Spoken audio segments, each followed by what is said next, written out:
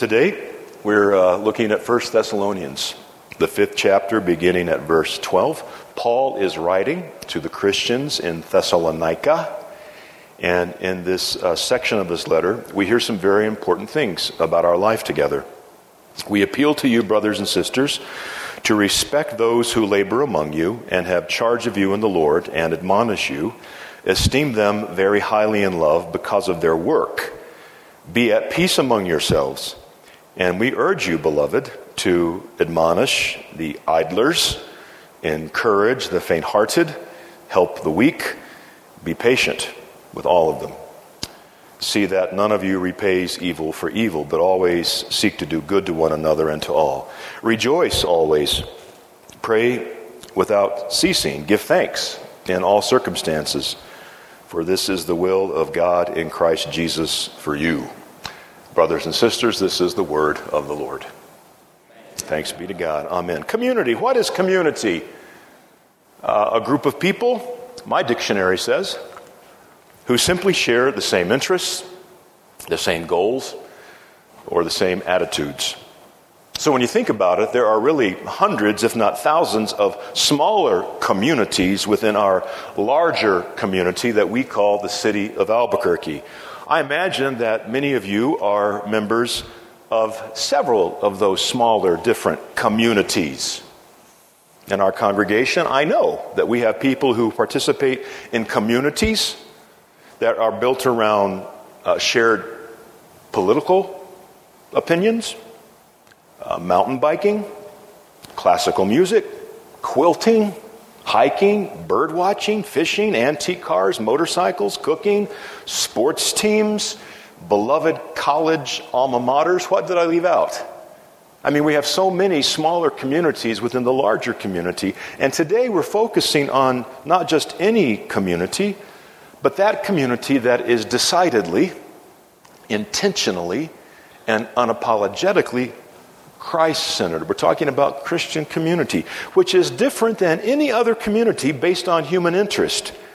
For this Christian community is not based on human interest, but God's interest. God's interest in us. And we can give thanks that God is more than interested in us. Our community is founded on His action, His willingness to suffer and die for us, to die in our place, to give us faith, hope, love, and life. So in this Christian community, Paul describes some of the attributes and distinguishing features of our life together. He says that in this community there should be love and peace. These are marks of authentic Christian community. And in every authentic Christian community where love and peace abide, there is this common denominator. The mission of the church is always first and foremost. That mission, going back to Matthew 28, has always been making disciples. When God's people put first things first, when they set their minds and their hearts to the common work assigned to us by Jesus Himself, then Christ-like love and the peace of the Lord have a chance to flourish. When the will of Jesus supersedes individual agendas and personal politics, there will be peace, the peace of the Lord, the peace that comes from a common purpose under the lordship of Jesus and in the love we know in Him that binds us together. Now, the opposite is just as true. Conversely, when the mission of the church is removed from first place to any other place, worse yet, forgotten altogether, well, then you can just count on all kinds of problems and disagreements. Because in that environment, personal tastes and individual agendas will always clash and collide. The church then becomes nothing more than another secular community, a voluntary association of individuals who are anything but like-minded. And in this Christian community, here's some very interesting words. Did you hear this teaching? We are to respect and love those who serve as leaders. because of the work they do. Friends, this is so very important for any Christian community, any congregation to thrive. But instead of focusing on the work that Christian leaders do, this is what you can often hear in many congregations I have visited and congregations in turmoil that have contacted me, given my work in our church body, Lutheran Congregations in Mission for Christ. I stopped going to church because I don't like the pastor's hair, the pastor's beard. Are you thinking of Jerry right now?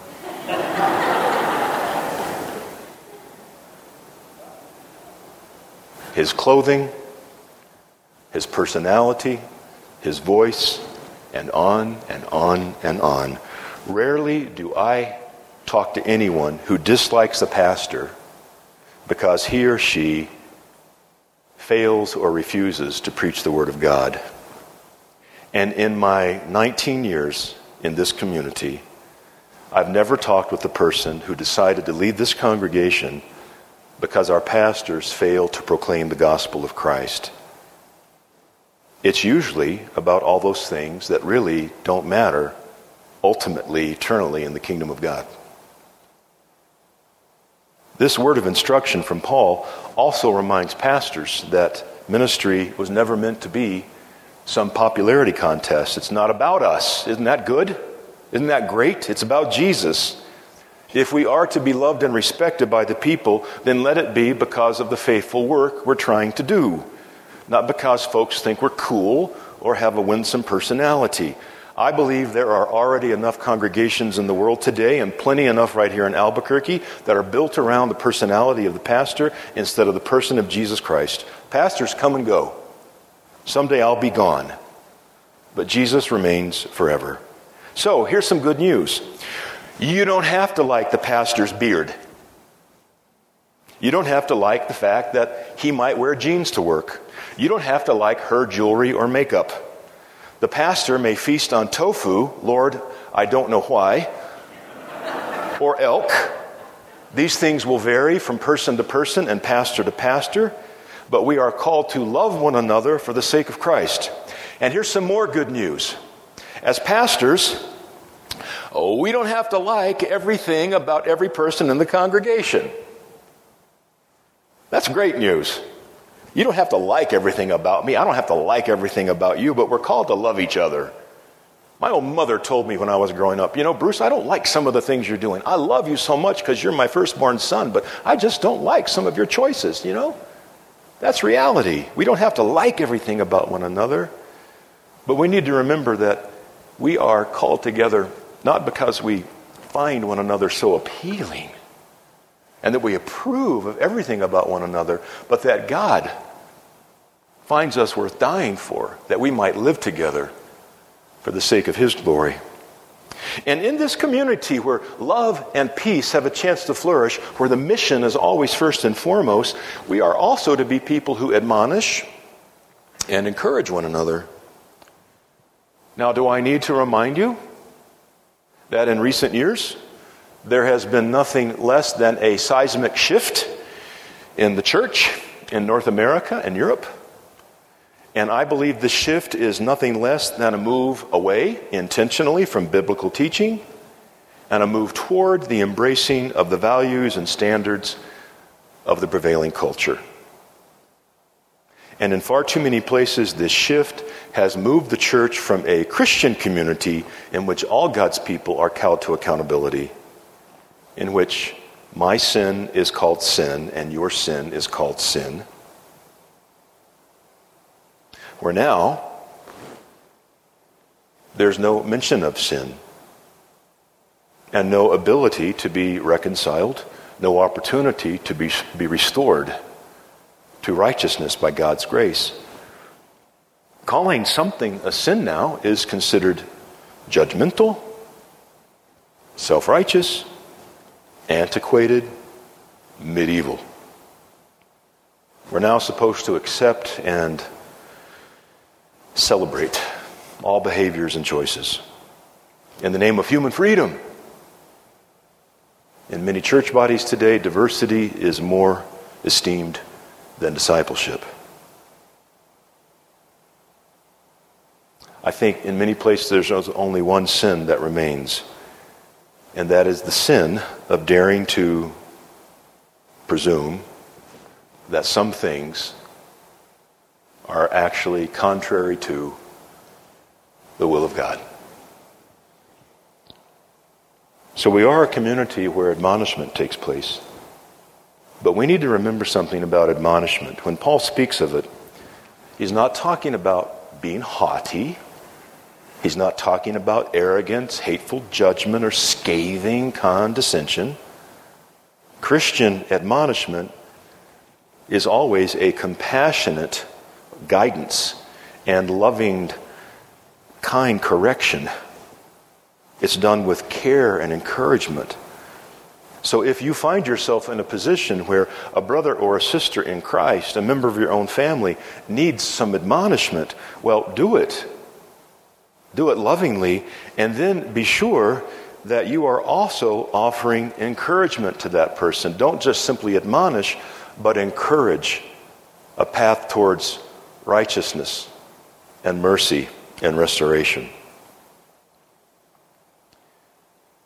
Paul then tells us that Christian community is marked by patience and prayerfulness. That hits really close to home for a lot of us. Some of us know that were it not for God's perfect patience with us, oh, we'd be in deep trouble. Some of us have come to realize and appreciate the gift of God's patient grace as He waited for us to come around, prodigal sons and prodigal daughters, as He longed and waited for us to come home, to turn from our sin and seek His forgiveness. God's patient with us because He wants us all to make that movement from brokenness to wholeness, from darkness to light, from nothing less than death to eternal life. And as God is patient and slow to anger with each one of us, we are called simultaneously to be patient and slow to anger with one another as brothers and sisters, especially the new believers in our midst. There are lots of young people in this congregation who were not raised in Christian homes. Moms and dads, baby boomers, my generation, said, Mom and Dad made us go to church every weekend, and that was such a drag. We're not going to do that to our kids. We're going to let them decide for themselves. And so many of these young people, they're not bad people, but they don't have a spiritual compass. They don't know the difference between a Buddhist and a Baptist. And many of them are finding their way here in this Christian community. And they're baby Christians. They're just learning. We need to be patient with them as God is patient with us. And I've seen in my years here at Faith how people can experience the living Christ in worship, and how a person, yes indeed, we Lutherans believe that a person can accept Jesus Christ as personal Lord and Savior in a moment. Some of you might have had that experience. Yet learning to live as a disciple, as an apprentice, as a fully devoted follower of Jesus the Master, well, that can't be done in an instant. That takes a lifetime, and thank God He's patient with us over the course of that life. Growing into the fullness of faith that God desires for us, it takes time, it requires learning. And that doesn't happen instantaneously. When I was in Wisconsin last week, and Kirsten was there with me, a young man in our neighborhood took care of our two new pups, Dixie and Ruby. I really had a great experience getting to know this neighbor a little better. I've seen him through the years. I've watched him grow up. He's going to be a junior at El Dorado this fall. And he's already working out in preparation for those two-a-day football practices that will soon begin. Do any of you guys remember two-a-day football practices? I mean, did any of you enjoy that? I dreaded it. And it was doubly hard on the young men who didn't get in shape for two-a-days. So he's out there working out, lifting weights, trying to increase his foot speed. He knows that if he has a chance of making the starting lineup, he needs to be preparing now, not just the first day of two-a-days. Because nobody walks into a locker room on the first game of the new season and gets a uniform and starts as quarterback or middle linebacker. No one picks up a flute or a trumpet for the very first time on the day of a concert and gets to sit in the first chair. No one I know gets a job at Sandia working on self-powered ferroelectric nanosensor projects by majoring in anthropology. Athletes, musicians, scientists, they all know the time, the dedication, the acquisition of knowledge that are required to grow and succeed in their respective fields. As Christians, God gives us time. The Holy Spirit helps us to dedicate ourselves to the kingdom. And over that time, and with God's Spirit, we learn. We grow. Remembering that God is patient with us even when we stumble and fall. And we even have this promise from the Lord. You can read about it in Romans chapter 8. That when we know we should pray and the words just don't come. You ever had that happen? You want to pray, but you just find the vocabulary is lacking. The Holy Spirit intercedes for us with sighs too deep for human words. See, God is praying for you. Even when life is so difficult or so confusing that you don't know how you should pray. That's a patient God. That's a loving God. And then Paul says that we are to be people who are known for our rejoicing and our giving of thanks. Rejoice at all times. Give thanks in all circumstances. Now, let's just be honest. Doesn't that seem a bit counterintuitive? And for some people, it sounds downright crazy. Rejoice always? When something horrible has just taken place? When I'm sick in a hospital bed? Rejoice when someone betrays me? Rejoice and give thanks when my family is a mess? When someone breaks into my car or my home and steals my personal property? Well, we're not told to rejoice because of such things or to pretend they make us happy, but to rejoice in the knowledge that God does not go running away when we find ourselves in times of trouble or distress. Our joy in the Lord comes from knowing that He is with us, that He loves us and cares for us, not just when everyone's getting along and life is sweet, but even when relationships are strained and life takes a turn that seems so unfair and so difficult we don't know how we're going to bear it. You see, giving thanks in all circumstances is not the same as giving thanks for the circumstance.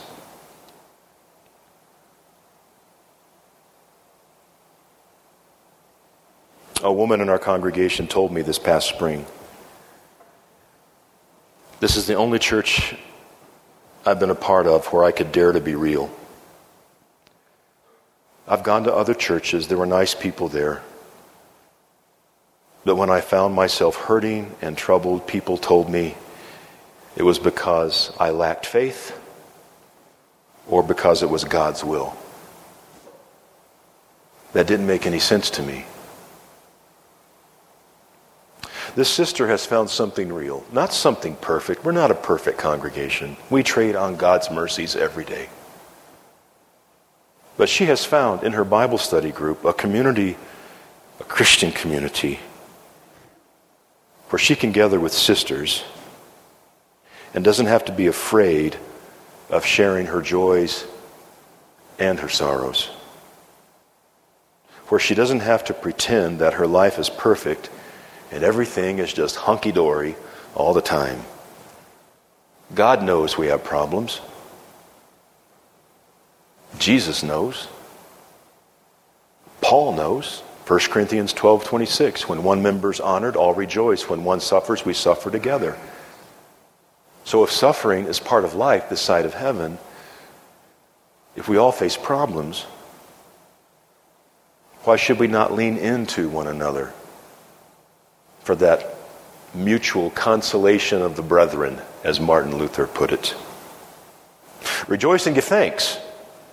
We did that pretty well this past December as we celebrated the birth of Jesus. Some people who came for the first time and are still worshiping here at Faith are still talking about the beauty, the wonder, the joy of our Christmas Eve celebration. There's nothing like it. I wish all the people who worship with us at Christmas would do the same at Easter. Because you see, Easter gives us an even greater cause for rejoicing and thanksgiving.